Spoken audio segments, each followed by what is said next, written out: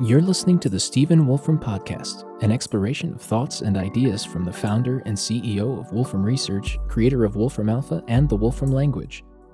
In this ongoing Q&A series, Stephen answers questions from his live stream audience about science and technology. This session was originally broadcast on June 11th, 2020. Let's have a listen. Okay, hello everyone. So we are back for another episode of Science and Technology Q&A for kids and others. And we have been having a bit of a discussion about sort of making science fiction real, and we can continue that today. I see we already have some questions saved up from last time, and maybe they're new ones. I'm not sure where they've come from. But let me start off with the first one from Einstein von Rembrandt. Considering the Star Trek Universal Translator, what size samples of an unknown language will be needed to begin to understand it? That's an interesting question. I mean, if we look at kind of the history of trying to understand languages where there weren't any speakers around who knew what those languages meant, it's an interesting history. So, I mean, the first thing to understand is most of the languages that are not lost, we know what they are because there are people who speak them or speak derivatives of them. So, for example, Latin, Latin was preserved in particularly the Catholic Church and other places, and although it's mutated over the course of a couple of thousand years, it hasn't mutated so much. It was also taught in schools for a long time, even in classical form. If we look at something like Babylonian, Akkadian, something like that, it was much less clear what all those cuneiform marks that people excavated from ancient Babylon meant. It wasn't clear what the hieroglyphics that were found in Egypt meant. And most of these things were decoded because there was a parallel text that existed. So in the case of hieroglyphics, there was the Rosetta Stone, which is a physical stone that's in the British Museum these days, that listed on it 3 languages. And it listed the same proclamations written in 3 languages, one of which was the hieroglyphic language of Egypt. And so that gave sort of a big leg up on decoding things. I think Akkadian was decoded as a result of a big inscription that existed somewhere in what's now Iran, I think, that I think was put up by, I think that was the famous inscription of a King Darius that starts with, I am Darius, King of Kings, the greatest ever type thing. I think it's the thing that was, of which there's a good takeoff in the Shelley poem called Ozymandias, that is a favorite for some of us who like constructing things in the world, because it features this its sort of concept is as this giant statue that was erected in somewhere, and sort of the empire that it was associated with crumbled, and now the statue is sitting in the desert somewhere, and all there is I think it has in the poem, it's 2 vast and trunkless legs of stone. So it's just the legs are left, and on the inscription at the bottom, it's I am, I think, Ozymandias, which I think is Ramesses II, King of Kings. It says, "Look on my works, ye mighty, and despair." And I think the poem ends with there's just sand everywhere. So in other words, it's kind of that particular one is about you may build this sort of great empire and statue and so on, but eventually time catches up and all that's left is a desert. We can hope that our current civilization will persist better, but in any case, the thing that in terms of translation of languages, the number one way that one learns about how to translate something like an ancient language is through the existence of these parallel texts that one happens to find.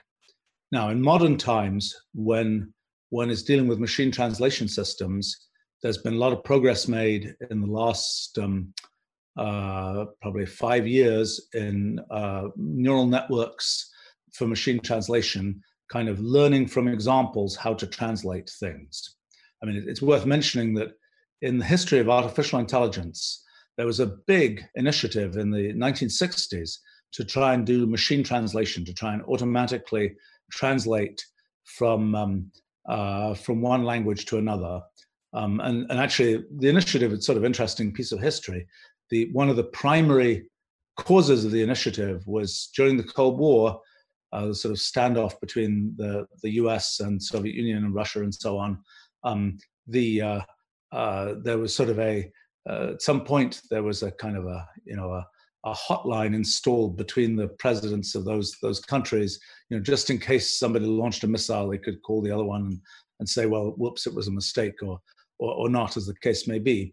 But one of the things that was a big concern was, there'd be some meeting between the sort of the poobahs, the American poobahs, the Soviet poobahs, and there would, the Americans would speak English, the Soviets would speak Russian, and gosh, they couldn't understand each other, and somebody would have to translate. And there was kind of a big concern, maybe the interpreter who was doing the translation as a human between these groups would say the wrong thing, and it would start World War III. And so people had the bright idea, gosh, let's take the human out of the loop, and let's instead have a machine translate between English and Russian or something, so that no mistake is made. Now, it's kind of amusing looking back on it that was kind of the concept, because in fact we know that machine translation is much more fraught with absurd misunderstandings than typical human translators would be. But back in the early 1960s, kind of the idea was, this is going to be one of the big use cases for artificial intelligence, is let's avoid any possibility of a misunderstanding in diplomatic translation, so to speak. Okay, so in modern times, when we see, translation, Google Translate or any of these other services that does automatic translation, what is now done, and it's a fairly recent thing, is that translation is done using neural networks. And the idea is you give it a bunch of samples of translations, and it will then extrapolate from those. It will then deduce from the examples it's seen to deal with the particular piece of text you've given it. So where do those samples come from? So those samples come from parallel texts. In the case of machine learning, instead of one Rosetta Stone or one inscription from Darius the Great or whatever, one's dealing with billions of words of documents that exist sort of in parallel. And one of the big sources for European languages is the European Union, which for better or worse, takes pretty much every official document and translates it into all the languages of the European Union. And so that has generated like billions of words of parallel texts that are maybe legalistic sounding texts, but nevertheless they are in parallel between English and French and German and Italian and so on and so on and so on. Maybe they'll stop using English now that Britain is outside of the EU. I'm not sure. I kind of doubt it. I think it's become a pretty standard generic language for many folks. In any case, so that's a source of parallel text. There's some other sources of parallel texts in the world. Another one, there's a consortium that collects computer manuals and documentation that have been translated by companies that make operating systems, and the Apples and Microsofts of this world and so on, have been translated through human effort into many different languages. People have collected that corpus of translations, and again, that's used for machine translation. But these are very large corpuses, and those corpuses are used to be able to train a neural net to say, okay, feed it in a piece of French, it will kind of try and make a parallel piece of English of its own, sort of remembering, I've seen a piece of sort of French that looks a bit like that, and it was translated into English this way, so now I'll translate it that way myself. Now, so that's kind of in a sense, you don't really have to have a true understanding of the meaning of the French document. You just have to know, I saw a document that looked like this before, so now I can translate it like this again. Okay, so now you ask the question, what about a sort of completely alien language? How do we know what it means? Well, it's hard to know. The way that we might know what it means is the same way that children learn language, which is they see a correlation between a word that's said and something that exists in the world or something that happens in the world. Somebody points to it and they say cat, and then you can sort of start to learn the kind of the correlation between the word cat and the object a cat. And when children learn language, they typically learn nouns first because they're sort of things you can point to. Sometimes they learn verbs that are actions that they can readily sort of identify, and then later things like sentence structure develop and so on. Now, presented with sort of an alien species, how would you learn its language? Well, you need to have some way of having an association between the word that's said and the thing that it refers to. So you need something which sort of points at this or that.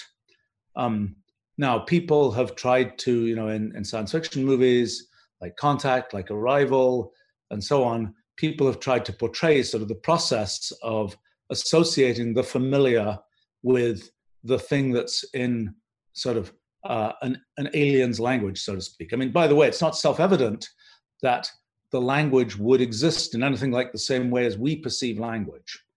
So, for example, what is language? Language is an attempt to find what one might think of as a symbolic representation of the world. That is, right now I'm looking at a certain visual scene. It has a camera lens in the middle of it. It has a bunch of other things in it. Somebody might say, well, what are you looking at? And I might say, I'm looking at a camera. Okay, but there's also a lot of other detail in the scene that I'm looking at. But the part of it that I might pick out is just that part that I can describe with the word camera. I could say, well, it's a camera which has a lens with a particular circumference, and it has this wire connected to it, and has this thing and that thing and the other thing. But you say, well, no, I just want to sort of zoom out, and I just want to say it's a camera. And I don't know what kind of camera it is. It's it's on some stand. It's on this. It's on that. There's a lot of detail. But what language does is it abstracts away from that detail and it gives a sort of symbolic representation of the thing that is important to us that we want to talk about. I mean, at some level, I could think of the image on my retina going in my brain. It's an array of pixel values. It's like there's this color at this position, there's that color at that position, and so on. But that's not what I will choose to describe. What I'll choose to describe is this sort of symbolic version that is abstracted from all of that. So language is all about having generic words, generic symbolic things that describe large classes of actual things in the world. Like I just say, it's a camera. I don't have to say which particular serial number of camera, et cetera, et cetera, et cetera. It's just this generic, it's a camera. So that's that's sort of the fundamental point of language. Now, human language has the feature that it is fundamentally a one-dimensional thing. That is, we speak language, one word in front of, and then the next word, and then the next word, and then the next word. We could imagine that we have instead a picture language where things are laid out in two dimensions and where everything is represented by diagrams. In some limited situations, we do have that, but mostly our language is this one-dimensional stream of sounds, words, whatever. That's another thing that's sort of interesting about human language, not obviously shared by all conceivable symbolic representations of the world. Another feature of human language is they all have nouns and verbs and adjectives and things like that. Not obvious why that should be the case. It's not obvious whether that came because there was sort of an ancestral language. I mean, we know that if we look at the tree of languages that have developed, there are big chunks like Indo-European is this whole group of languages that gradually split up and turn into many of the languages we know. But there are other languages with different lineages. But they all have nouns and verbs and adjectives and so on. They have different exotic ways of doing, for example, word order, like English is a subject, verb, object, word order language, where we say the cat, what's a good example? the cat ate the fish. So that is the cat, subject, ate, verb, the fish, object.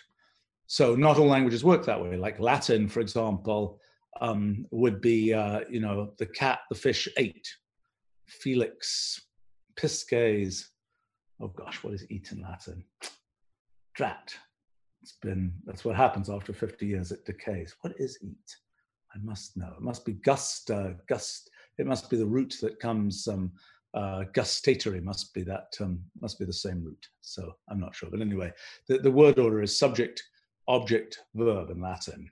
And for example, people, I don't know, when a person made up the Klingon language for Star Trek, just to be exotic, they made it an object, subject, verb language. There are actually a few object, subject, verb languages that exist among the 5,000 or so extant languages that are spoken on the earth. But in any case, so there are these sort of universal features of language that we have, like the existence of nouns and verbs and so on. Not clear how general that is to anything one could imagine as a language. I mean, I know in the construction of computational languages that I've spent a lot of my life on, we don't quite have the direct analog of nouns, verbs, adjectives. It doesn't quite work that way. It's a little bit of a different way to represent knowledge. So that's sort of different. But then, I think I've talked before in these sessions about the languages of animals. That's a sort of a cautionary tale for our ability to understand other languages that we've got, the cats and dogs and other critters of the earth. And we don't know, if they have a true symbolic language. We don't really know what it is, if they have one, if they can communicate that way, if that's the way their thought processes work. We don't really know those things. So the original question that was asked is sort of how much of an alien language would you have to be able to do a translation? Unfortunately, the language on its own is not enough. You need a parallel text. You need maybe the alien language plus the alien pointing at things, like in the Arrival movie, for example, or sending pictures of things, like in the Contact movie, to be able to sort of associate kind of the linguistic form with the representation that's given. I think it's a very interesting question. Lots more probably that could be said about sort of what's needed to understand a language from scratch. I mean, I would say again, in modern artificial intelligence and machine learning, there's sort of something a little bit like that's happening, because you present a machine learning system with lots of examples. Let's say you're trying to make a machine learning system recognize images. You show it a picture of a cat, you show it a picture of an elephant. Actually, don't show it one picture of a cat, you show it 300 pictures of a cat, 500 pictures of an elephant. And from those pictures, it tries to generalize, it tries to say, what are the essential features of cattiness, so to speak, or elephantness, that it can use when it's presented with a new picture to decide whether it's a cat or an elephant or whatever else it might be. And in a sense, you can, if you take apart the neural network that was constructed by sort of learning from those pictures, you can identify certain elements of that neural network, and you could say the neural net has learnt some concepts. It's distinguishing. The first thing it does to distinguish a cat from an elephant is it figures out whether it has trunkiness or not. Well, we don't in our human language particularly have a word for, the shape of the thing that makes it plausibly have a trunk as opposed to not have a trunk. But it's something that the machine learning system might have recognized as the most important distinguishing thing that distinguishes, let's say, cats from elephants. And it might have found this sort of good symbolic representation of that. But that's something that's happening internal to its neural net, and it's not something that we necessarily can identify. I mean, one of the great uses of language for us is, there are two very obvious great uses of language for us. The most obvious is communicating with other people. The most obvious is being able to take those detailed thoughts that we have, turn them into some symbolic representation that uses primitives that are sort of general enough that somebody else can understand them. I mean, when I say camera, I know what that means, and you know what that means. We have this sort of shared connection of knowing roughly what that means. Now, my version of camera might be, I might think of the cameras that I saw when I was a kid, which look very different from the cameras that exist today. So there are sort of different shades of meaning, but we all have the same sort of basic understanding of a thing that we call a camera, and that's a word in our language that we understand. So, one use of language is this use of being able to communicate sort of abstracted concepts to other people. Another use of language is purely for us to think internally in our own minds about things.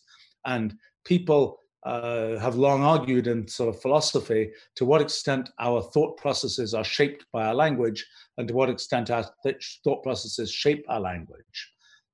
I'm really very convinced that our language shapes our thought processes in many ways. We can see that most clearly with computational languages, where, in the language I've spent many years building, Wolfram language, it very much shapes my thought processes, the way that that's been built, and shapes the thought process of lots of other people. Unlike, for example, my big adventure recently in making great progress in finding the fundamental theory of physics, that is really a consequence of the shaping of my thought processes through decades of working with and on Wolfram language. And without that, I really wouldn't have the sort of the conceptual wherewithal, the conceptual framework to be thinking about the kinds of things I'm thinking about in terms of fundamental physics. I mean, this has been seen before, in the invention of essentially mathematical language, mathematical notation, and then mathematical ideas like calculus and so on. These provided essentially sort of descriptional frameworks that made it possible to actually figure things out, in that case in science. But so there's a sort of secondary role of language, which is this internal role of the framework with which you think about things, and its primary role, the framework with which you use to communicate with other people. Now, when it comes to an AI, for example, right now, the language that the AI is constructing internally, the sort of its symbolic description of the way that it understands images and so on, that is primarily for the second purpose. That's primarily for sort of it to think inside itself.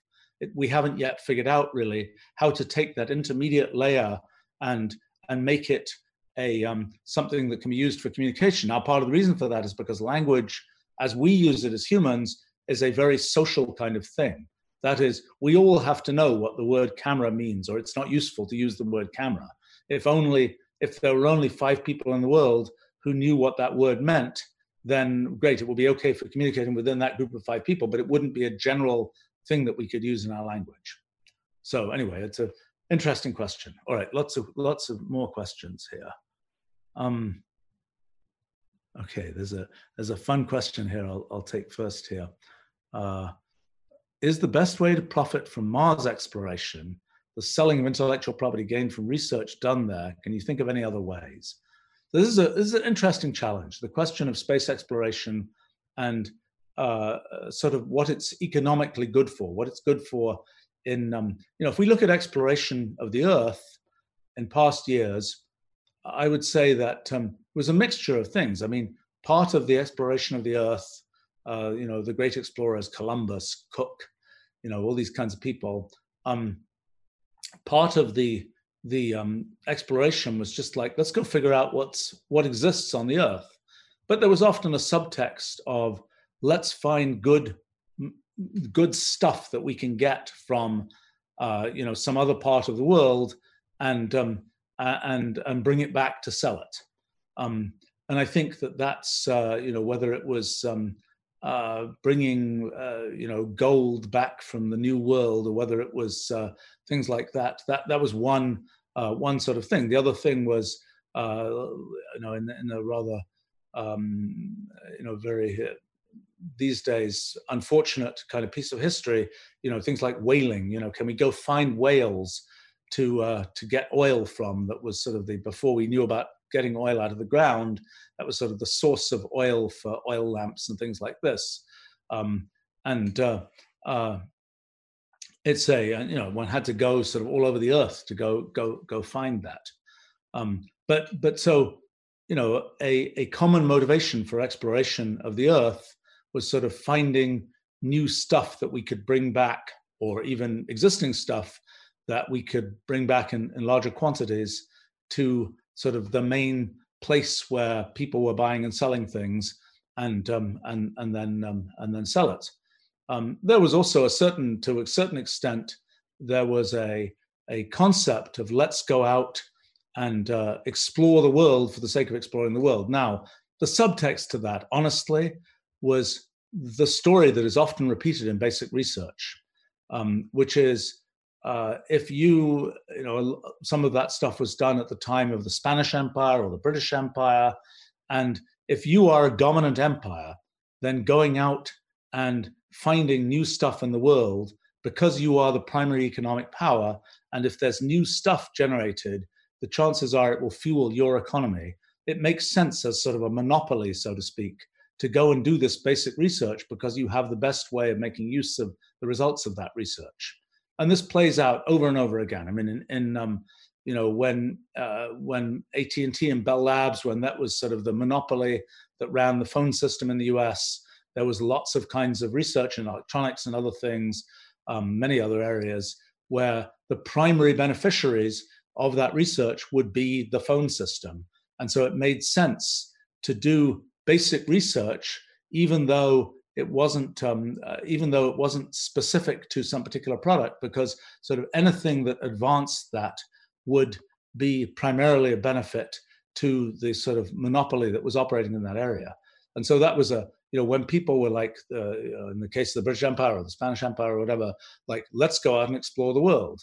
It was partly with a subtext of, well, if something new is discovered, we'll benefit from it. So I think when it comes to space exploration, there are challenges there about, what's the point, so to speak. There's a certain point of, let's just go and explore things for the sake of science and so on. But that, in the end, people's, the world's appetite for spending its resources on that is somewhat limited. I think that people have hoped that, we'll be able to mine things. Like asteroids are pretty good for that, because asteroids have been sort of, have accumulated large amounts of different kinds of elements. You want gold, there's probably a golden asteroid out there. Probably has vastly more gold than is easy to mine from the crust of the Earth. Of course, what it would do to gold as a scarce sort of economic resource, if somebody brought back a gold asteroid, I don't really know. But the question of there's one thing is can you go and can you mine things? Of course, mining is only useful if it isn't too expensive to bring the stuff back that you mined. But then there's the question of, I think that the more cynical folk might say, the way to fund at least some like robotic lunar missions is, you sell the movie rights, so to speak. And that, it's basically a branch of the entertainment industry. And up to a point, that's possible. But by the time you're doing missions to Mars, I don't think that really works. I think it's too expensive to be able to justify on the basis of any kind of entertainment, advertising, sponsorship type deal. You just not enough goods are sold around it to be able to justify having a whole spacecraft and Mars colony and so on. So the question that was asked here was about intellectual property, that is sort of ideas that are discovered through having a Mars colony. It's an interesting question whether that would happen. That's certainly it hasn't really happened in space so far, and in Earth orbit. A lot of things were developed as part of the space program, the Apollo missions in the 1960s to land people on the moon. That was a huge and very impressive kind of rush engineering project that just involved a lot of things had to be invented to make that possible. And I know even from my own experiences of doing large engineering projects that the force of getting the large engineering project done creates a lot of inventiveness, and a lot of things get produced that go beyond the specifics of that particular engineering project. That's exactly what happened with the space program. all kinds of different funky things, from freeze-dried food to some extent to microelectronics, although that was partly developed for other reasons too, were the result of the Apollo program in the 1960s. And that was more the development of inventions to support the process of making, in the case of what's being asked here in the future, a Mars colony, rather than you go to Mars and on Mars, the scientists there, technologists there invent new things. That's an interesting idea that might happen. I don't know. I don't think that I don't know how many patent filings have been done where the address of the inventor is Antarctica. My guess is the answer is, well, it'd be interesting. It's easy to look up, but my guess is the answer might actually be 0. So exactly how that would play out on Mars, I'm not sure. There's a claim here that Latin had an arbitrary order. When I learned it in school, it was always subject to object verb. It's true that I think on inscriptions I've seen other things, so that may be correct. Okay, there's a question from Dominica. Do you have advice for teenagers who want to discover a new kind of science? Who want to, for example, make big discoveries in science or whatever else? Yeah, I mean, I probably do have some suggestions. I suppose my first suggestion is the very idea that you can discover new things is not self-evident. I mean, I think most of us are born with the idea that we can discover new things, but when you go to school, the main thing you learn about is things that have already been discovered that you're supposed to learn about. In other words, there is an existing body of knowledge, and a lot of what's involved in school is, here's this body of knowledge, now go learn this. And the concept that new knowledge could be created is much less obvious. And in fact, there's sort of a question of, a lot of knowledge has been accumulated in these few thousand years of our civilization. And for the sake of kind of leading a productive life, it's worth knowing a bunch of that knowledge. The question is really, can you contribute to a significant moving of the needle of producing new knowledge? Well, the first thing you have to do is to start realizing that it's possible to produce new knowledge at all, which is, as I say, not something you typically get in school. So, a typical thing is you're learning about, I don't know, let's say math. Can you make new knowledge in math? Or is the math that you learn until you're in graduate school in math, all math that was done before, and you just have to learn it rather than you have any capability to make new knowledge in it? Well, I would claim that it's actually rather easy to make new knowledge in almost any area. I think the main sort of prerequisite for doing it is realizing that it's possible, that it is possible to figure out something new. So what typically happens is any particular area has been well explored in the places where it's been explored. Kind of goes without saying, but the question is, how far off the track do you have to go before you get to things that haven't been explored? And is the reason that they haven't been explored that they're really hard to explore, or is the reason just that nobody ever looked at that? Well, very often what you find is the reason nobody ever looked at that is because, in a sense, paradoxically, nobody ever looked at that. In the following sense, that people develop this idea, this is what one looks at in this particular area. So if there's this thing over here, oh, nobody looks at that, so one shouldn't look at that. It's funny, I was just been working on a thing in connection with our physics project that's a bunch of essentially math to do with these things we call multi-way systems, and multi-way systems operating on numbers and so on. And I'm like, why has nobody ever looked at this before? I don't think anybody's looked at it before. It's possible they have.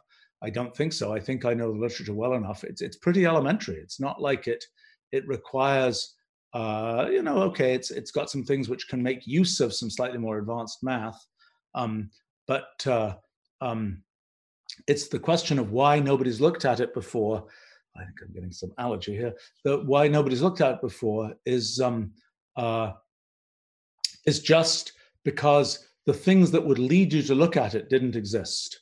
They were the things that cause you to think that might be interesting didn't exist. It's not that it's fundamentally hard to look at. So I would say in terms of discovering new things, the first step is, can you ask questions that are where you can make progress? And when I was a kid, I guess I didn't really get the message as clearly as I might, that the only like physics you can do is the physics that's in exercises and books, because I kind of like, well, there's a question, let me see if I can answer that question. The fact that the answer isn't in any book that I know about, and isn't, maybe there was an advantage back in those days that the web didn't exist, because for me it was often, do I know the answer to this question? No. Is it in the book that I'm looking at? Well, no. Okay, how do I find out the answer to this question? Well, I could go and bicycle to the university library or something and go try and find it, or I could go try and figure it out myself. It might be a lot faster to try and figure it out myself. And so that's but also, this realization that yes, you can figure things out yourself that haven't been figured out before is a really good one to have. Now, in modern times, the whole computational methodology is one that is sort of new to our time.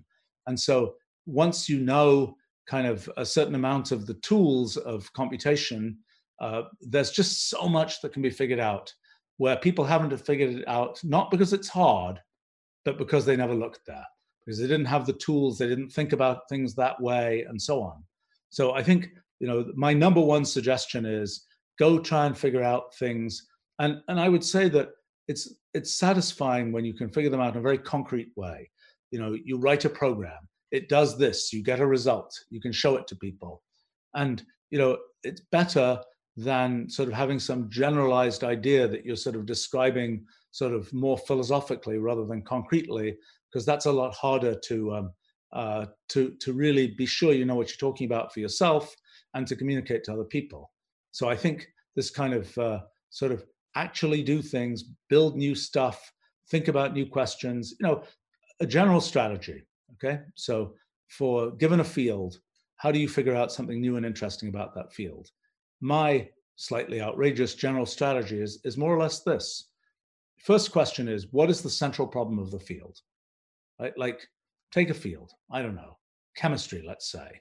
Right? We might say the central problem of chemistry is to make a molecule, make some form of molecule that does something useful, even just to construct a molecule with any given form, or to make a molecule with any given property. You specify a property. I want my molecule to do this and that, and to absorb light, and do this and do this and do that. And then it's like, well, okay, how do I how do I make a molecule that does that? You can think of that, maybe, I don't know if I just thought of this, I'm not sure it's quite right, but you can think of that at least one of the sort of central problems of chemistry. Okay, so then we start thinking about, well, what can we say about that central problem? People have been working on chemistry for a long time. There's tens of millions of chemical compounds that are known, that are cataloged, et cetera, et cetera, et cetera.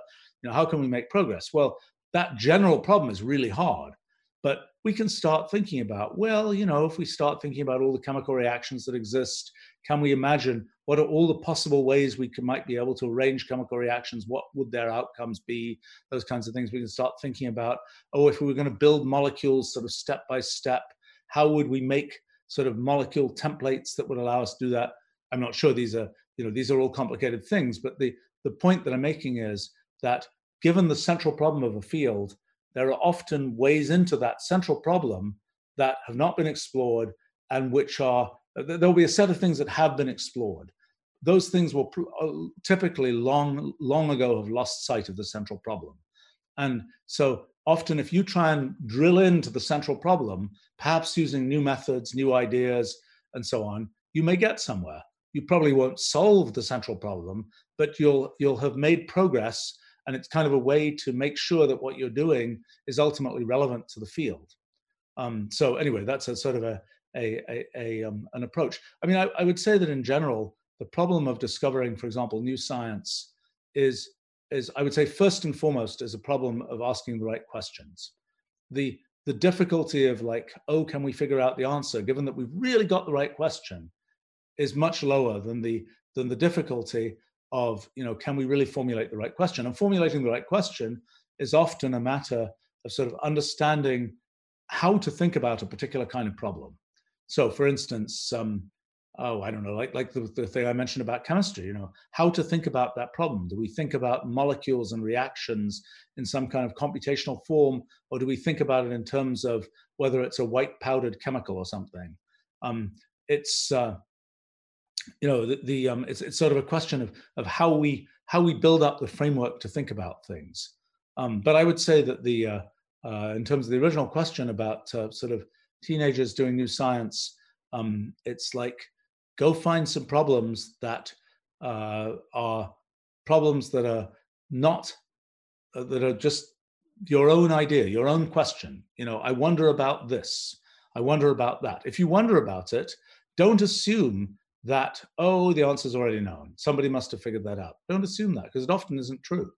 I mean, I'm, in fields that I'm not necessarily, I've never worked on, I'll often wonder about the answer to some question, and I'll usually file it away as I kind of wonder about this. And then sometime I'll run into, the world expert on that field, and then I'll say, oh, by the way, I was wondering about, and I'll ask them this question. And I would say, probably, I would say half of the time, they say, no, that's a reasonable question. Nobody knows the answer. And the other half of the time, they'll say, oh, yeah, we know the answer. Sometimes they'll say, we just figured it out this year. And sometimes they'll say, oh, no, that was known 100 years ago. So it's really a wide range, and you shouldn't assume that the answer is known immediately. And that's a good setup for any questions people want to ask here, and I can try and tell you whether I know the answer or not. Okay. Question from Starman. How do I feel about academia versus self-made people? Is there a place for natural self-taught talent? I mean, at some level, I would consider myself sort of self-taught, except that I went to, top schools and so on, and I learned lots of things there. Most of the things that I actually, that are central to the things I've done in my life, I didn't learn in school. I learned things like Latin and Greek, and I learned a certain amount of math, and I suppose I learned a bunch of stuff about writing, English, and so on. In school, I didn't learn anything about, a lot of kinds of science that I've worked on, technology, and so on. I never learned those things in school. I learned all those things by just learning them myself. Now, it probably helped that I had learned things in school, and I'd learned a certain amount about how to learn, so to speak. Plus, the things that I learned in school have actually turned out to be very useful to me. Pretty much all of them at some time or another. So, there's sort of a question of to what extent one is going to learn things for oneself, to what extent one needs, it's useful to sort of learn the standard things that are known. So a thing to say, the idea of I'm just going to figure out everything for myself. I'm not going to leverage any existing knowledge. That's a mistake. Our civilization has come a long way. We've learned a lot of stuff. And it's, if you say, I'm just going to figure out physics from scratch, and just ignore everything that's known in physics, let me figure out everything from scratch. Probably not a good idea. There's a lot that's known that's really worthwhile. Now often, for me, for example, I've ended up being involved in sort of trying to rewrite the foundations of some fields. But I have to say, I think I've done my homework pretty well in those fields typically. I mean, I typically know what's known, and I have to sometimes say, well, I'm going to ignore part of what's known, but I do know what's known. And it's not one of these things which like, oh, I don't understand what's known, so I'm going to invent it all for myself. It's more like, do your homework, know what's known, and then decide if you like it or not, and whether you want to change the foundations or not. So I would say that sometimes when people talk about sort of self-taught, they mean, don't learn any of the existing knowledge. I think that's a mistake. In terms of, do you go through the sort of the apparatus of the standard education system? That's a challenge sometimes, and it's particularly a challenge for people who are really quite creative thinkers, because that's not what the education system is mostly about. The education system is mostly about kind of this structured track that has certain sort of that involves, I mean, sometimes it's like, should you go to this college? Well, will you fit into this college? Okay, you may fit into this college, but that doesn't necessarily mean that, fitting into the college is not the same thing as saying you'll have the most brilliant, innovative insights. It means you're fitting into some existing framework. And I think that so it is sometimes a challenge for, if one is going to do things in a sort of a very creative way, it's a challenge to sort of navigate through the educational system sometimes, and not to get to the point where one is so sort of bored and frustrated by the fact that, oh, I'm having to do the same thing. I'm not able to do something innovative and creative. So I think it's important, people, particularly I would say in the K through 12 education system, people make themselves so busy these days. I mean, it's like, I think of myself, I spend my time running companies, doing science, writing things, all that kind of stuff. You might think I would be a busy person. And, yes, I have a heavily scheduled life and so on. But somehow it seems like many of the teenagers I know are vastly busier than I am, and or at least project the image of being vastly busier than I am. And I sometimes think that's a pity, because it's like they're doing this, but it's like, okay, but you might just block off some time and use it to think, and use it to do some project that you just think is interesting. It's not necessarily a project that leads to this, that leads to that, that leads to that, that leads to that. It's a project that you want to do because it's interesting. And may turn out, if you do the project because it's interesting, that you discover something really interesting, that other people think is really cool. It may also turn out that nobody else cares, but you like it yourself. And that's a good thing too. And I think that, part of this, I would say, make sure you leave some time to do stuff you're actually interested in, not stuff you're doing for the sake of some particular track that you're on that will lead to the next track that you're on that will lead to the next track, and so on. I mean, I would say that in my life, if I look at a lot of the things I've done, many of the things I've done started as quotes hobbies.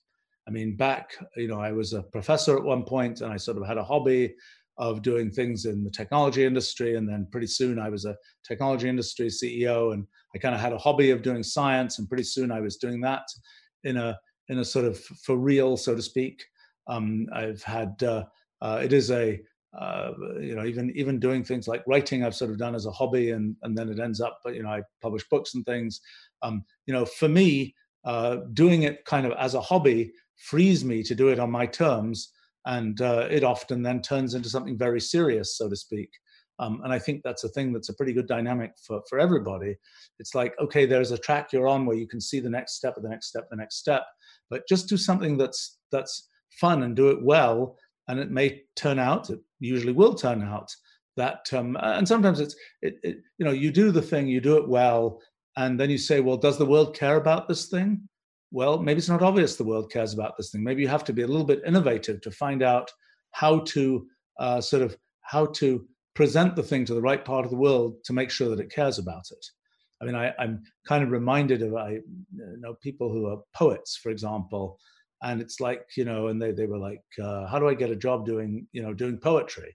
And then Twitter came along, and they realized that the skills that they knew from writing poetry were really good if you want to be a commercial Twitterer, so to speak. That was a really useful skill for that. Okay, a few questions here I'll try to address. The question from this is Pratik. Do you think language is evolutionarily an inevitable feature of consciousness? And if you find sentient life, will you find a language that the consciousness communicates in? As a corollary, given a language, can you find a consciousness behind it? I'm not sure I'm going to be able to really do this question justice. I think this sort of requires, we were talking about a little bit earlier, is the question of the relationship between language and thinking, so to speak. It's a long-running philosophical discussion. I think that the main feature of language as we know it today is it is a way of communicating abstract ideas, abstracted from their specifics. And is that related to the existence of minds and so on? It's certainly something not far away. Do we have the imagination to see what other forms of abstract communication could exist between minds? I don't think that we do. And whether language is the only one is not clear. Whether symbolic language is the only one is not clear, at least not to me. that is a sort of a way of communicating abstracted thoughts. What is an abstracted thought? That's a kind of a high level of abstraction, the abstraction of abstraction. Maybe that's not appropriate for this group.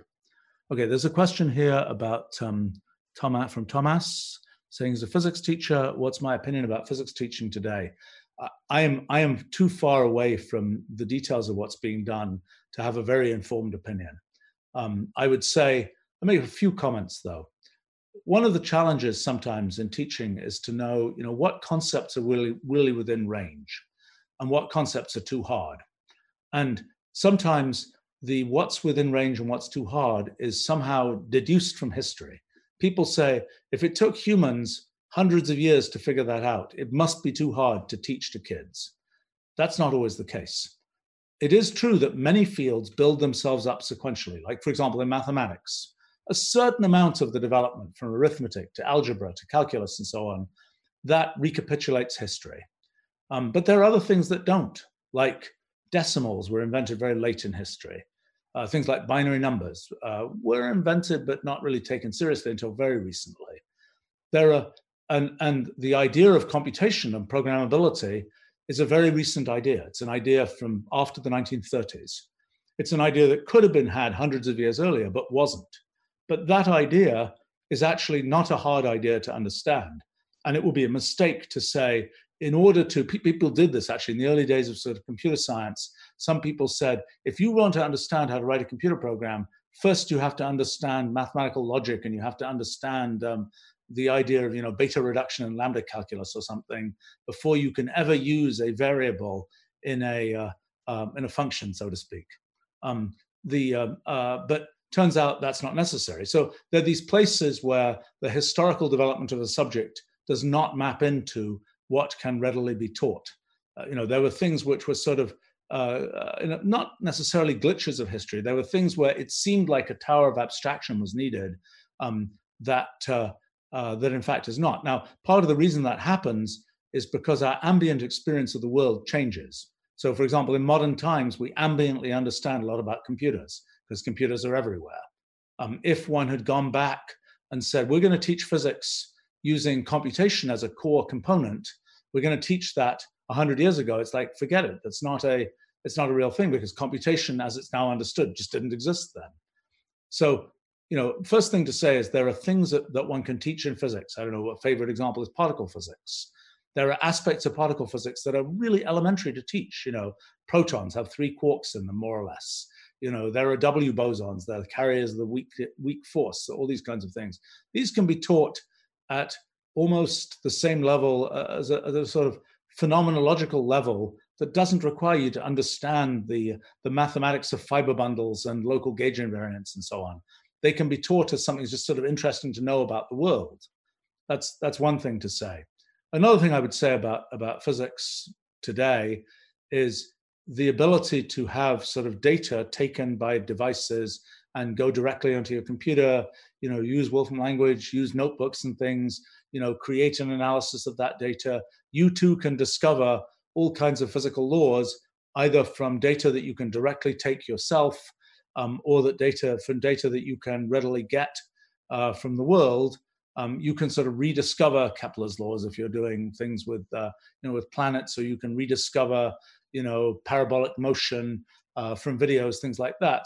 And it's rather easy to do that at this point. And that's something I think might be interesting. In terms of sort of traditional, so here's a good exercise. Now that we think we understand sort of where quantum mechanics comes from, can we teach it better? The answer is, I think, most definitely yes. Have we completely figured out how to do that? Not quite. Getting closer. I think we will have a much cleaner way to describe quantum mechanics. Can we describe things like general relativity in a clean way? Yes, the answer is yes. We have nice, clean ways to do that now. Do I recommend that every physics class teaches about sort of the continuum limit of hypergraph rewriting? Probably not yet. Although, there will come a time when it's worthwhile, once people talk about what's matter made of, well, you certainly say it's made of atoms, what's space made of. Hopefully, before too many years have gone by, the atoms of space will be a thing that one can reasonably talk about as something in learning physics. Oh, there's a question. So many questions here. You guys are just asking so many interesting things. Okay, there's a question here about what's my take on autonomous cars and how long until they become feasible? Autonomous cars are difficult, more difficult than you might imagine. I mean, there are situations in which they're fairly easy. You're driving down a freeway, the thing is well mapped, there are no obstructions. It's just a question of following the lane and not running into the car in front of you. That's a solvable problem. The full problem of a city street with everything that's going on and all these kinds of things that happen, that's a very hard problem. And it's not clear. There are even fairly fundamental questions like, you're merging into a lane of traffic. You are looking as a human. You look at the other human in the car next to you. Say, are they going to let me in? Are they not going to let me in? How do you figure that out? Can you in fact merge into another lane of traffic without taking a risk? Do you have to assert yourself and just start moving and know that the other humans will pull back?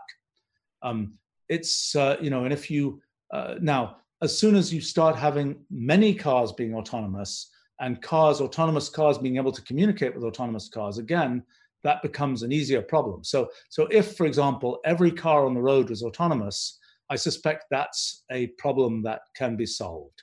I think the problem of sort of well-defined lanes, well-defined environments where you can do autonomous driving, that I think is a very solvable problem. And has been to some extent solved already.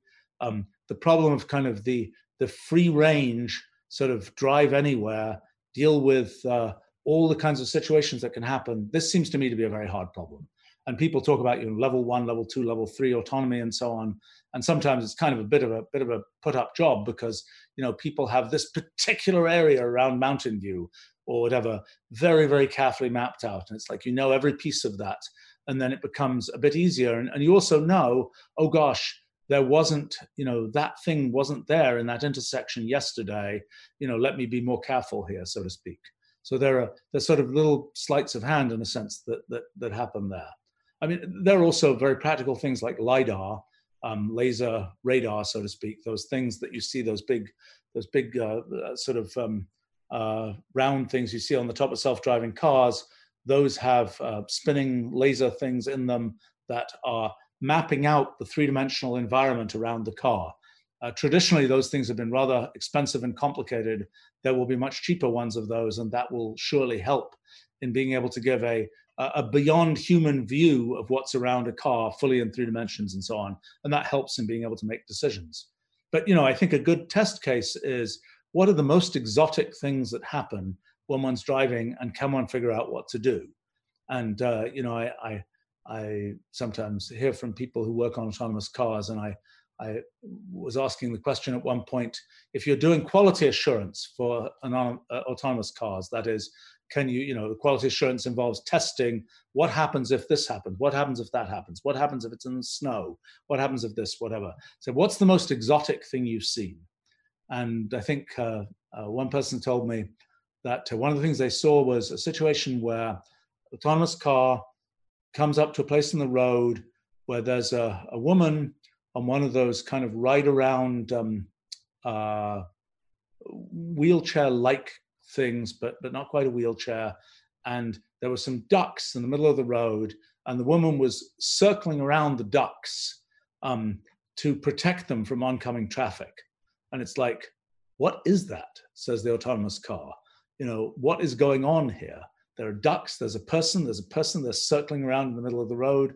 What's going on? And that's a hard thing. How do you give the autonomous car information on what to do in that situation? It's not, it has to have, at some level, it either just has to say, oh, I give up, beep, beep, beep, have the human take over, or something. So I suspect it's a hard problem. I think it's as I say, it's a problem that has some sort of societal pieces. Like if you carve off sort of special lanes for self-driving cars, then that's a lot easier. And if you say this whole environment is pure self-driving, then that's easier. And people try to do things like they say, let's have a self-driving setup where the thing is only making right-hand turns, or it's only turning in this way. And, you might have to go a little bit further on the roads, but it's going to be easier because it doesn't have to deal with any weird, complicated left turn into oncoming traffic and things like that situation. And that's another kind of approach to doing it. But I think it's a fairly difficult problem to solve in general. And like a lot of engineering problems, solving a partial version of the problem that is still very, very useful to people is a good solution. And it's still very useful if you can, drive autonomously on a highway, on a freeway. If you can drive a truck autonomously on a freeway and things, it's a very, very useful thing, even if you haven't solved the full problem for arbitrary driving. There's a question from Nick here. Books for curious teens wanting to learn about science. I have to recommend my own new kind of science book, and particularly the notes in the back of that book, which I keep on re-encountering notes that I wrote there, which I think are it's like, I look at a page on Wikipedia and then I look at the note that I wrote about the thing, and it's like, well, maybe it's just because I wrote the note that's clearer to me, but it's like, I think there's a much clearer description of what's going on. So I would recommend you can find that book online. That's one thing I would recommend. It's, I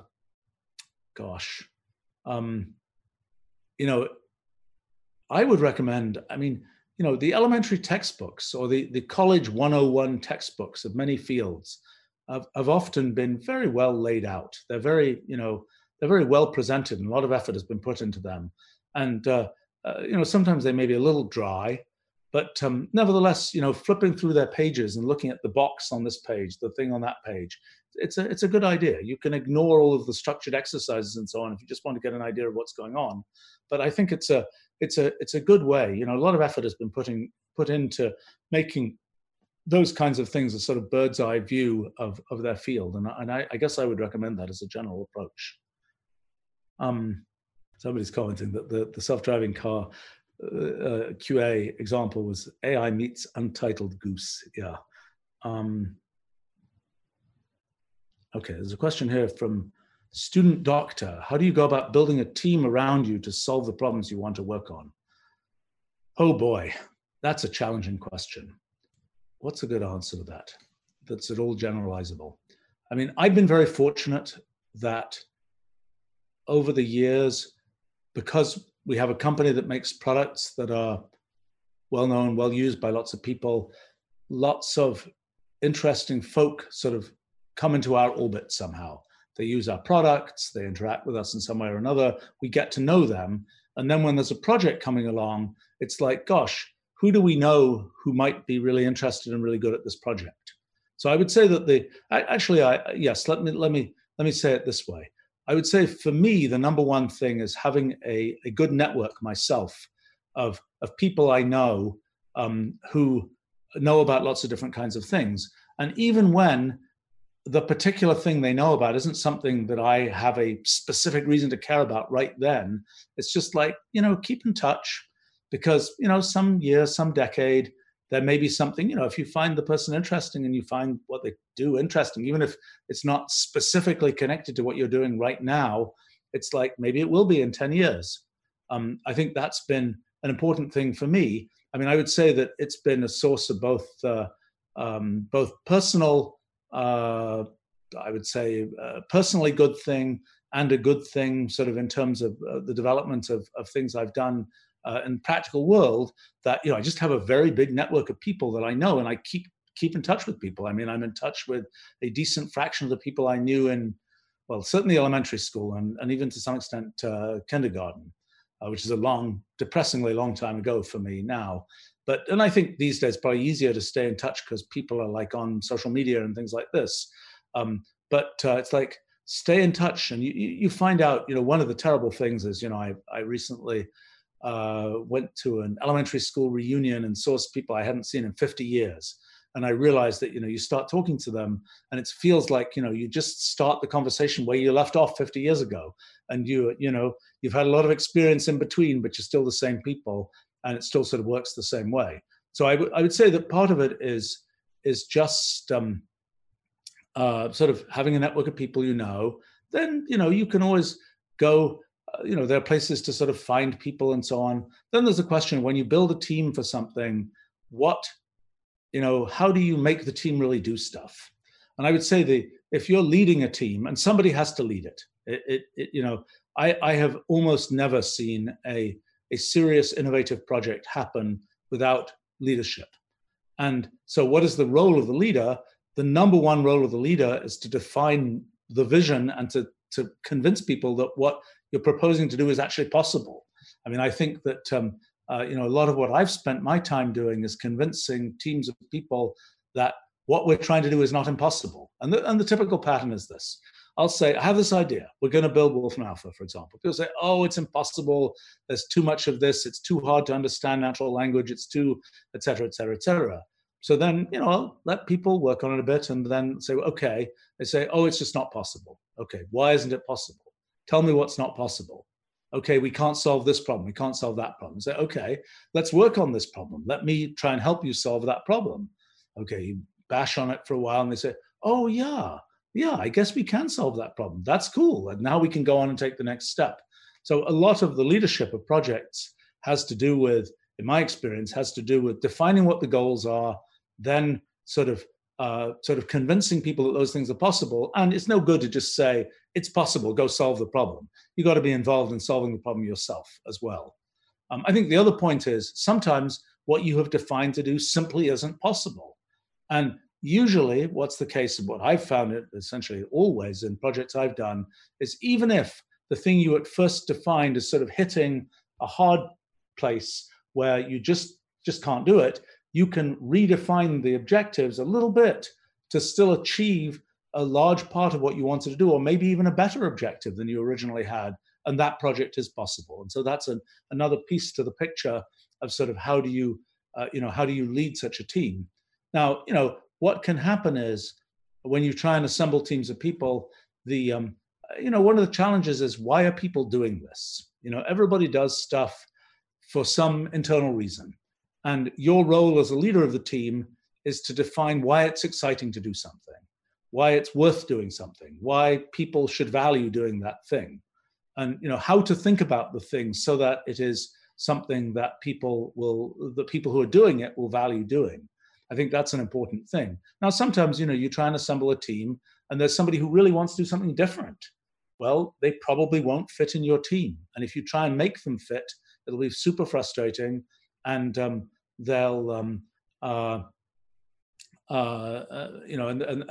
they'll sort of distort the project. I was talking to some kids I interact with recently, and was talking to them about leading projects and about the question of if you're doing like a joint project with other kids in school, and the other kids just won't do what you want, what do you do? And I was saying that I think everybody has a different personality for managing people and things. Not everybody is necessarily so cut out for telling other people what to do.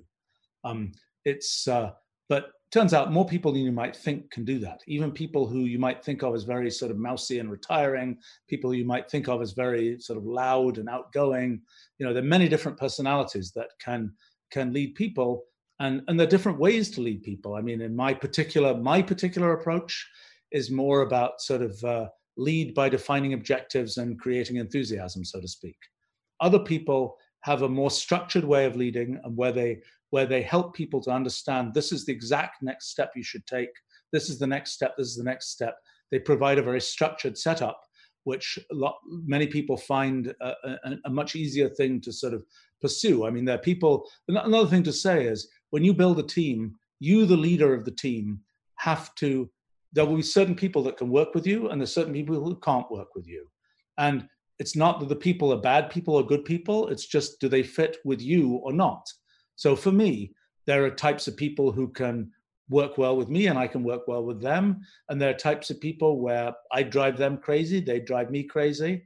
I know that they're not people where there's a good fit there.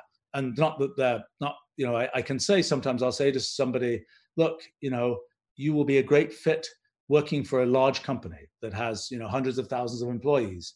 You're not going to be a good fit working for a company that has 800 employees. it's a different kinds of things that go on. There's different level of structure that exists there. And it's the same with any project, whether it's, a project done in school with kids, or whether it's a project you're trying to do that's building some piece of technology for the world. There'll be people who are sort of a fit for the environment that you have and the leadership that you can provide, and there are people who are not. And learning how to recognize that is very useful. I mean, I think that, in my own experience, if I'm trying to sort of interact with somebody, interview them, figure out, are they going to be a good fit for my team, my project, whatever, what I like to be able to do is say, after I've talked to the person, I think I know this person well enough now that if I imagine for myself a question, what would the person do if such and such a situation arose, that I think I can answer that question. If I can't answer the question, if I say, I just have no idea, I couldn't figure that out, then typically it's kind of not promising for me to work with that person, just in terms of the way that I tend to do things. But anyway, discussing management is probably a different topic. Oh, there's all kinds of questions here. What's the future of fiat currency? Questions about business. Sorry, let me take the one about business and then the one about fiat currency. The question is about business knowledge. I've started basically 2 companies in my life. First one when I was about 21 years old. The second one when I was about 26 years old. I'm still running the one I started when I was 26 years old. I mean, it's actually multiple companies, but conceptually, it's kind of one initiative, Wolfram Research. So, I would say that there are different ways to have a business and to run a business, and they're very different personalities. It's funny if you meet up with a gathering of people who run businesses, entrepreneurs, those are 2 different things. There are people who start businesses, and there are people who run businesses but may not have started businesses. Different collections of people. But particularly if you look at the people who start businesses and run them, it's a very diverse collection of people, from the very people-oriented people, to the very nerdy people, to the very intellectual people, to the very kind of salesy people, to the people where they're very eloquent and they can give a big speech, to the people who can barely string words together. Just a very wide range of people, very wide range of backgrounds, very wide range of personalities. And they all have the thing in common that they've started and built successful companies. So there are different ways into doing it. And there are different goals that people have. I mean, for some people, like for me, the company is sort of all about the products we build. For other people, it's all about making money, for example, or it's all about kind of or it's sort of specifically about the set of people you're working with. I like very much the set of people I work with, and for me that's important. But in a sense, the number one thing for me is sort of the intellectual development of products and so on. I think that the first thing to think about in terms of companies is make a company that you care about, so to speak. People sometimes have this idea that, oh, I'll make a company because it'll be successful, even though I don't really care about the thing it makes. I don't really care about what it's doing. I mean, there are people who have companies. It's kind of funny for me sometimes. I'll meet somebody, the CEO of some company, and the company makes some very technical thing. I'll ask about it, and it's completely clear the person does not care about the technical thing. What the person cares about is the mechanism for selling the technical thing, which itself is very interesting.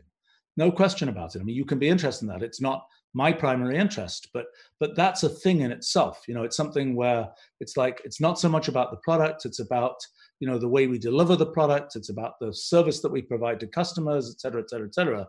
That's a perfectly valid thing to be interested in, but it's different from necessarily being interested in the product on its own.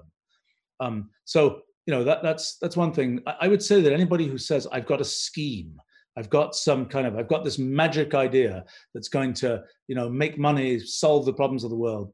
Schemes never work out. It's, maybe I have an overly puritanical view of this, but in what I've seen, it's hard work to build something real. And there are almost never kind of little free rides where where, oh, it's just with this one clever idea and then everything sort of falls into place. It's hard work. And by the way, when people sort of sign up for starting companies and things, it's it's not something you do as kind of I'm going to do this 1 hour a week type thing. Now, having said that, there's sort of a tendency, I think it's a little bit dying off these days, but there was a period of time when it's like everybody should be a tech entrepreneur. It's like, and there were classes about, how to make your minimum viable product, how to give your elevator pitch, all these terms. For me, it's kind of amusing because I've been in the tech industry long enough that I remember when all those concepts were introduced of sort of the minimal viable product and so on. And now, sometimes I've been visiting in different places around the world, and I'll visit some high school or something, and people will be talking about, on the whiteboard, they'll have all this stuff for high school kids about, minimum viable product, elevator pitch, whatever.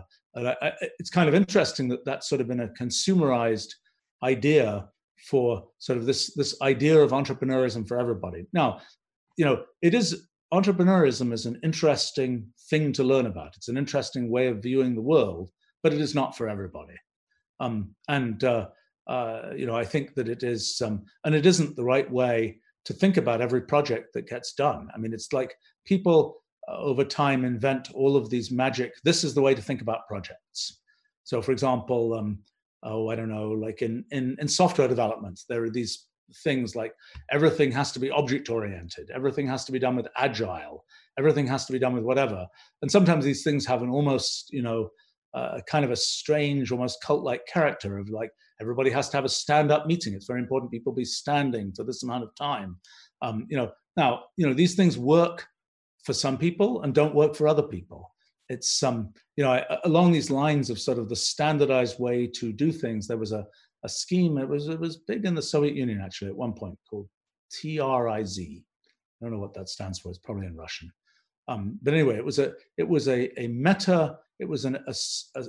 scheme for inventing things. Okay, so it was I think in the Soviet Union it was very big on kind of these very structured, we will make this 5-year plan, we will do this, everything is very planned, everything's very structured.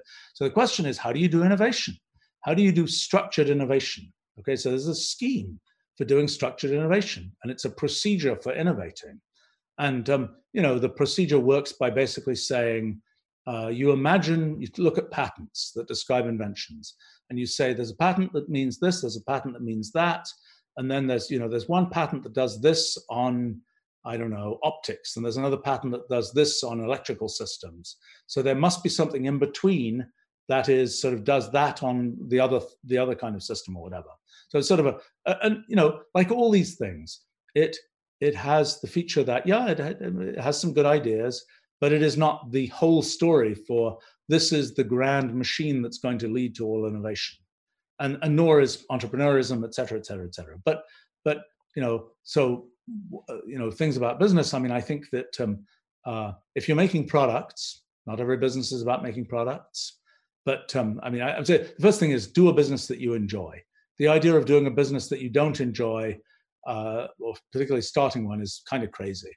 Although there will be pieces that are really hard work and you may not locally enjoy them, I think that another thing that I've noticed about business is, engage the thinking apparatus on all issues, and don't just assume. Again, there are different ways to run companies. Okay, so I should say that. So some people, when they run a company, they say, okay, I'm the CEO, and I'm just going to get in experts who know about this and this and this and this and this, and I'm just going to be the conductor of the orchestra, so to speak.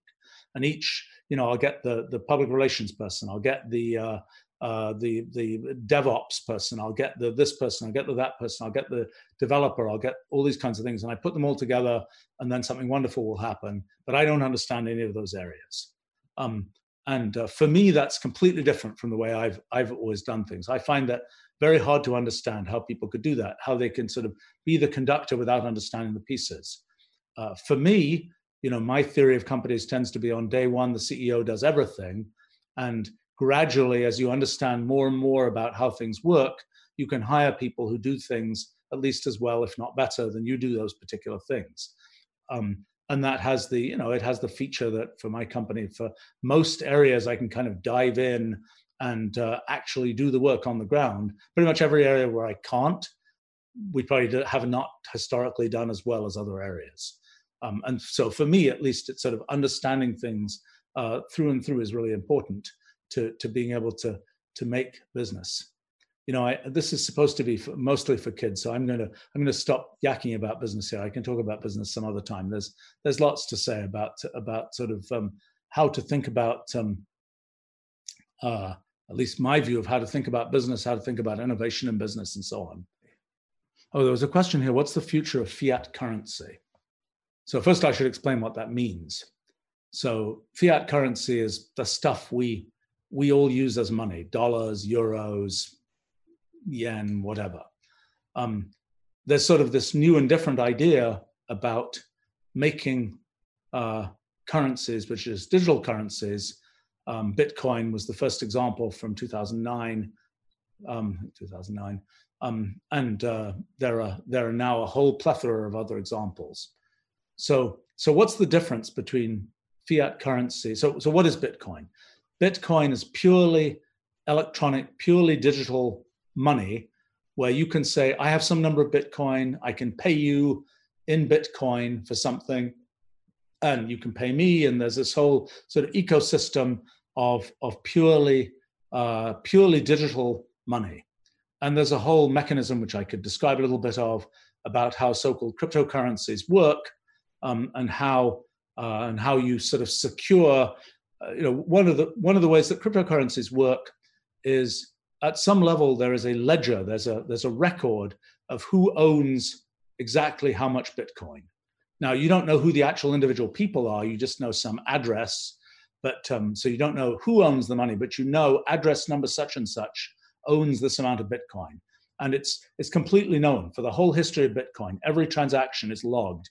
In fact, in Wolfram language, you can just go and say, blockchain transaction data of some transaction ID for the Bitcoin blockchain. You can pull up any transaction that ever happened on the Bitcoin blockchain. And so that's kind of the way that you know that somebody has certain assets, is because there's a ledger that just says this person has these assets. It's a little bit like the way that, if you say, who owns that house? There's ultimately a title registry where somewhere there's conceptually at least a piece of paper that says this is the person that owns that house. Okay, so in the case of fiat currency, and there's sort of a question of okay, so then a big question is, why is Bitcoin valuable?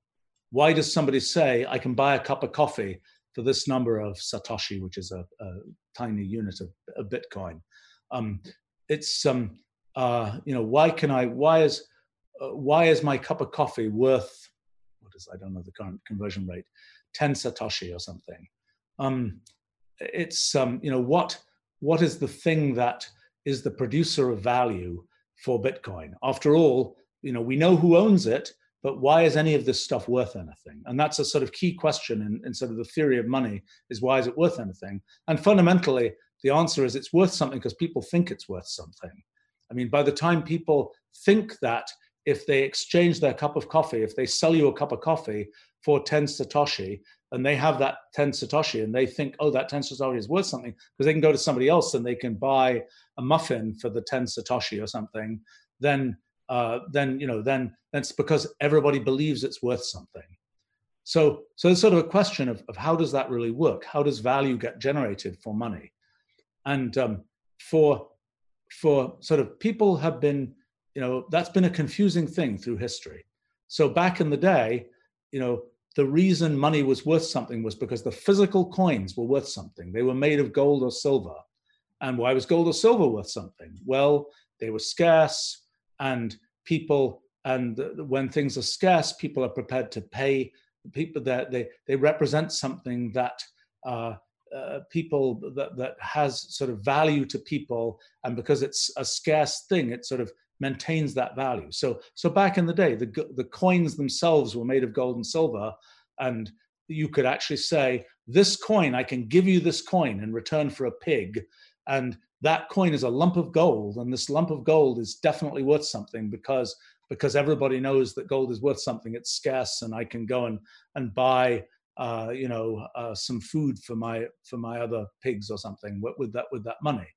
Okay, so then there was as sort of things developed in history, really in the last 100 years, actually, this idea of a sort of a gold standard for, this. The next big thing was, who issues the money? How does that work? Well, governments issue the money.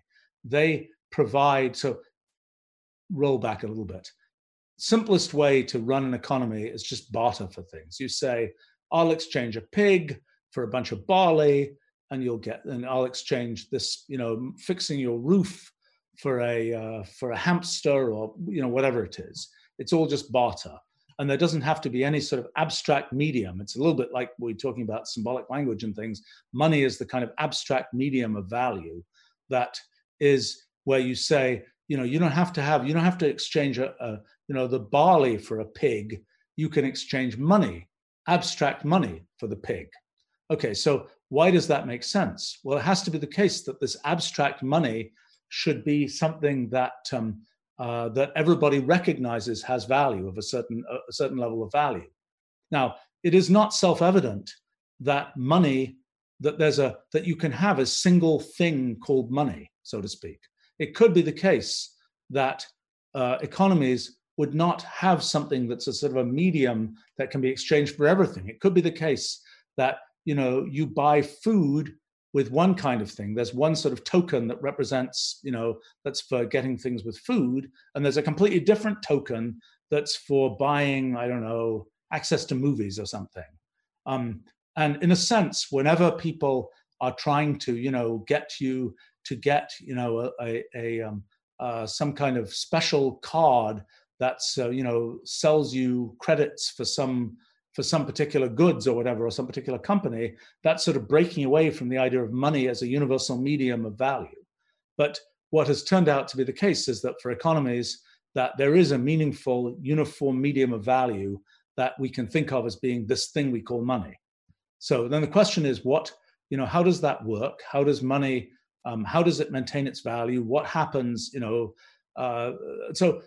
there was a time when money was always exchangeable for gold, where you said, well, gold has value, and we kind of know how much value it has because kind of roughly there's a certain amount of gold in the world, there's a certain number of people, that sort of defines the value because of the amount of gold and the number of people, and sort of everybody can have only this amount, and so on and so on and so on. That sort of is a way of maintaining a constancy of value. But after a while, it became impractical to do that. And for example, when paper money came into existence, people realized, well, actually, the exchangeability for this tangible gold doesn't make any sense. It's just a piece of paper, and we can use that piece of paper to say it's promising somebody. So for example, I'm trying to remember what the American dollars say. I know that the British pounds, there was a time when a pound note was exchangeable for a pound of maybe silver. I'm not sure. Where you could go into the government central bank and you could say, here's my pound note. Now hand me my pound of whatever it was, silver or something. But it rapidly became clear that wasn't a practical way to do things. And so instead, there was this moment when it changed, at least on British currency, and it said on the pound notes, it said, I promise to pay the bearer on demand the sum of £1, signed, the treasurer of the country. Whatever the heck that means, I promise to pay the sum of £1. Well, it's not really saying £1 of what.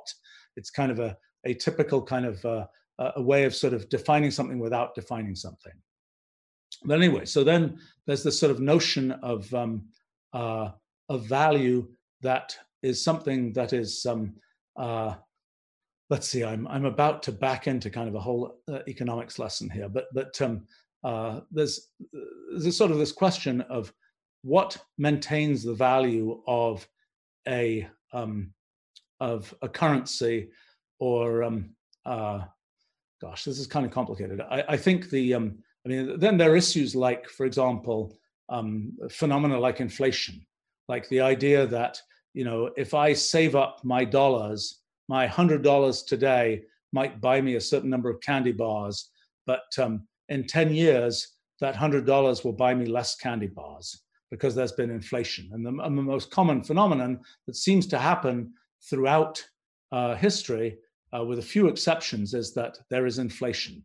That is, that the price of things, the list price of things, the number of dollars written on sort of this is how much the candy bar costs, gradually increases. Sometimes hard to track that, because you say, how much have prices increased over time?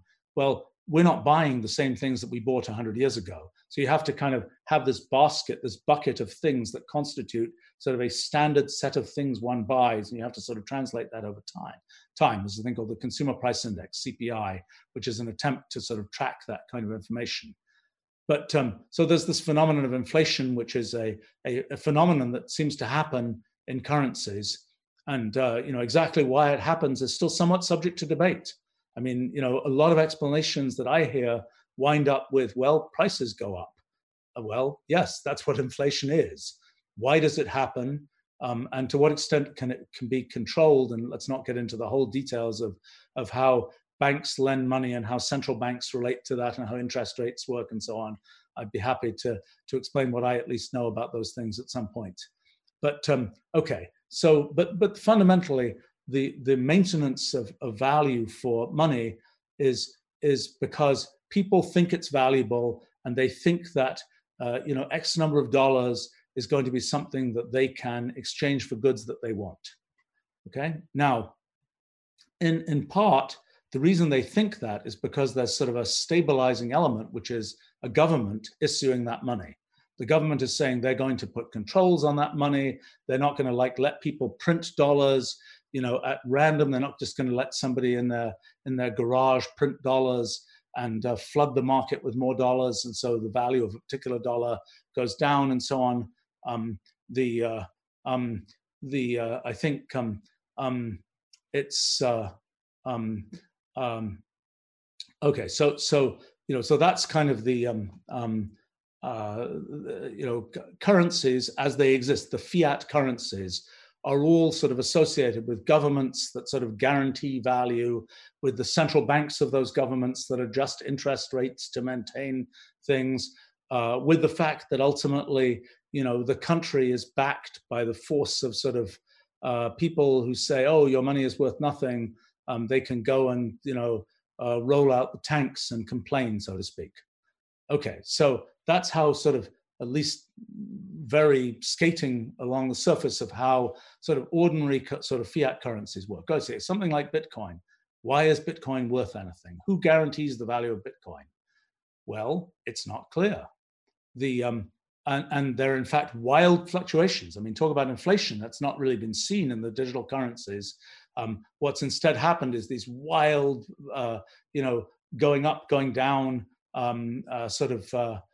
pricing of these kinds of things, much more like prices of stocks than of typical currencies. Now, is there a way to stabilize a digital currency? That's a very interesting question. What do you need to be able to do that? Do you need a central bank that's deciding, oh, let's make more Bitcoin, let's make less Bitcoin, and so on? The way Bitcoin worked, it's actually kind of a bizarre thing, because it actually was based on an idea, I think, of mine. I mean, we don't know who the inventor of Bitcoin was, but I rather think that a key idea of Bitcoin actually came from some science work that I did in the 1980s on this phenomenon of computational irreducibility. So how does Bitcoin sort of create value? How does it decide, when somebody mines gold from the ground, somebody gets that gold, and other people don't. How do you decide who gets the gold? You have to go to effort to get the gold. Well, in Bitcoin, you do this thing called mining, or so-called proof of work, where what you're doing is to essentially solve math problems which are computationally irreducible.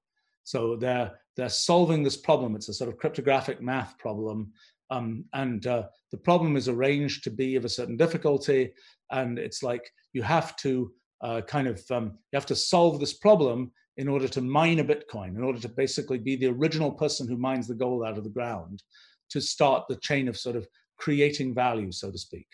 And it's sort of bizarre for me, because this idea of computational irreducibility, which started as a very abstract idea, pretty soon you're discovering that these giant banks of computers that are mining Bitcoin and are using huge amounts of electricity to do so because they're grinding through this phenomenon of computational irreducibility as a way of generating value. I actually don't think it's the right way to do it. I think it was sort of a patch for how to do it at that time in the history of sort of ideas about computation, but still that's the way it's done. But okay, so then there's this, you have a Bitcoin, and why is it worth what it's worth?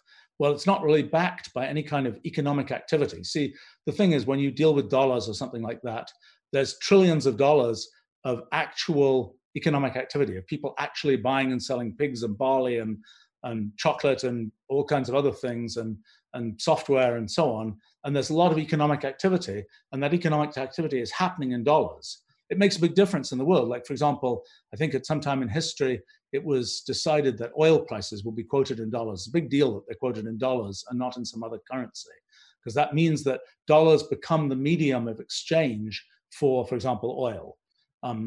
So there's real economic activity around dollars. So in the case of Bitcoin, it could be the case that there was real economic activity around people buying and selling cups of coffee with Bitcoin, but there isn't. And so instead, what happened is that most of these digital currencies, most of the money that's going into and out of them is speculation.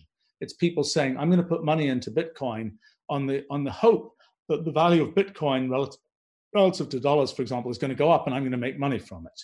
And then somebody else will sort of take the other side of that and say, no, I think it's going to go down, so I'm going to sell my Bitcoin and so on. So it's that kind of process of making a speculative market that has been the primary activity that's happened around cryptocurrencies to this point. And I don't think it's ultimately a very supportable thing, because I think that if there was real economic activity around cryptocurrencies, you have something just like dollars and so on, where you have some sort of stability that comes from a sort of underlying iceberg of activity, where instead of just pure speculation. Now, I personally think that computational contracts, the ability of computers to sort of make agreements with each other, and for us to represent what we would otherwise write in legalese in computational language, and have those things be things that are executed between computers, I think that will ultimately be the thing that makes cryptocurrency make sense, because that will be something where there's real economic activity that's happening purely in the computational domain, and where it makes sense to have some medium of value that is itself purely computational. Now, people also say, so occasionally various countries whose own currencies have been in trouble have considered adopting cryptocurrencies, purely digital currencies, as alternatives to their own currency. I think it happened in Argentina. I think people have talked about it for Venezuela. Countries where there's been trouble with their own currency. I think if that actually happened, it would, for any particular digital currency, for example, for an existing one like Bitcoin, it would dramatically change the dynamics, and it would sort of become Argentinian Bitcoin, so to speak, or something like that. It would not stay the way it is right now. People hope, okay, I say one last thing about this, but people hope that, okay, interesting story. The question is, do you need humans and like central banks and other sort of human media for sort of maintaining economic stability to exist? Or is it enough to just have algorithms maintaining a cryptocurrency? A good example of this with the Ethereum cryptocurrency, there was a thing a few years ago called the DAO, the Digital Autonomous Organization. What it's called? I think that's right terminology for it. Anyway, it was essentially an investment vehicle, a venture capital thing that was going to be done using Ethereum. And its big sort of slogan was, it has no human oversight. It's just determined by code. Everything that happens is determined by code. Okay, so a lot of money was put into this thing, and somebody walked off with $50 million. But they did it by just running code. And the code that they ran was code that was completely valid code within the framework that had been built for this digital autonomous thing. And so the question was, did they do anything wrong? Well, the intent of putting the money into this thing was that it be used for lots of little projects. It wasn't the intent that somebody would just sort of walk off with the money. But what they did was completely consistent with the system of, quotes, laws that had been created around this thing. It was just, everything was supposed to work with code, and they were running a piece of code. And so there was sort of an interesting question what happened. I mean, what actually happened was that there were sort of two camps of people. Some people said, well, it's code, we've got to go with the code and and do what happens from that. And the other people said, let's make a fork of Ethereum and let's fork it off and let's have a fork where we ignore that transaction. We kind of zero it out. We have humans come in and say, no, we can't operate just according to code, and make and sort of say that that's something we have to, as humans, we have to sort of throw out. Well, so sort of the end result, I haven't looked at it for a while, that was a factor of 10 difference in value between the thing where it was, yes, let's allow the pure code to operate and let's inject the human. So it was sort of an interesting test case of kind of AIs running the financial system. Is, can you just run it with code, or do you eventually have to have sort of a human piece to this? Now, I might say, because I would be remiss to not mention this, I've done a certain amount of work on blockchain and the sort of idea of cryptocurrencies. And actually, one of the issues with cryptocurrencies right now is that if you say, I want to do a Bitcoin transaction, it takes 10 minutes before that transaction clears, before you can really say, yes, I got the money, you got the money, and so on. And for example, the way that banks transfer money between each other, there's a thing called the SWIFT network, for example, which transfers ACH network, is that right?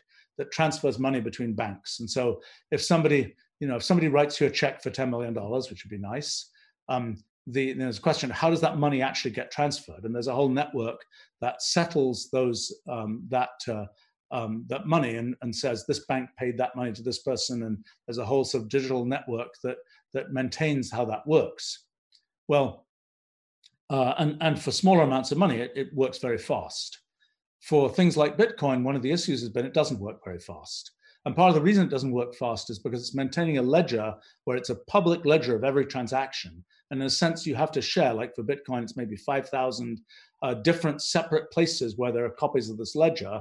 And each one of them has to sort of get and agree on a copy of the ledger in order for that transaction to be ratified and one to go on.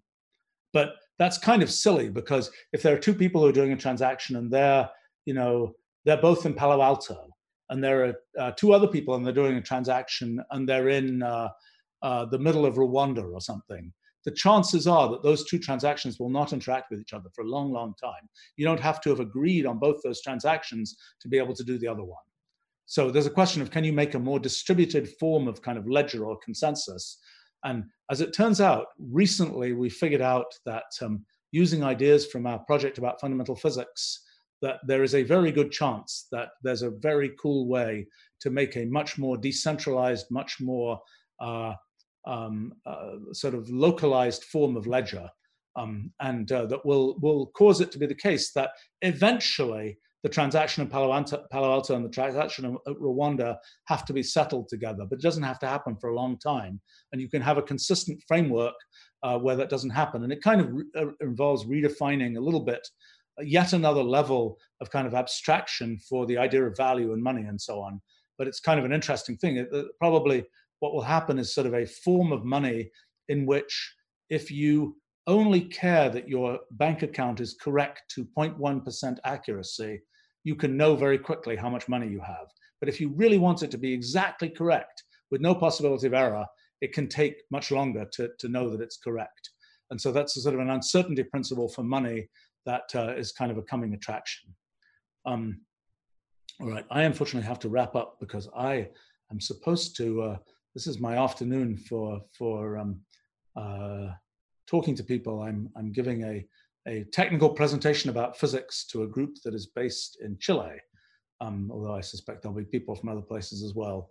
And so I'll be talking about much more technical things here. Gosh, well, this is fun for me. So I hope people are having fun. Lots of questions here that I didn't get to, I'm sorry. And we'll save them up for another time. And I look forward to interacting with you all in future. So thanks for coming. See you later. You've been listening to the Stephen Wolfram Podcast. You can view the full Q&A series on the Wolfram Research YouTube channel. For more information on Stephen's publications, live coding streams, and this podcast, visit stephenwolfram.com.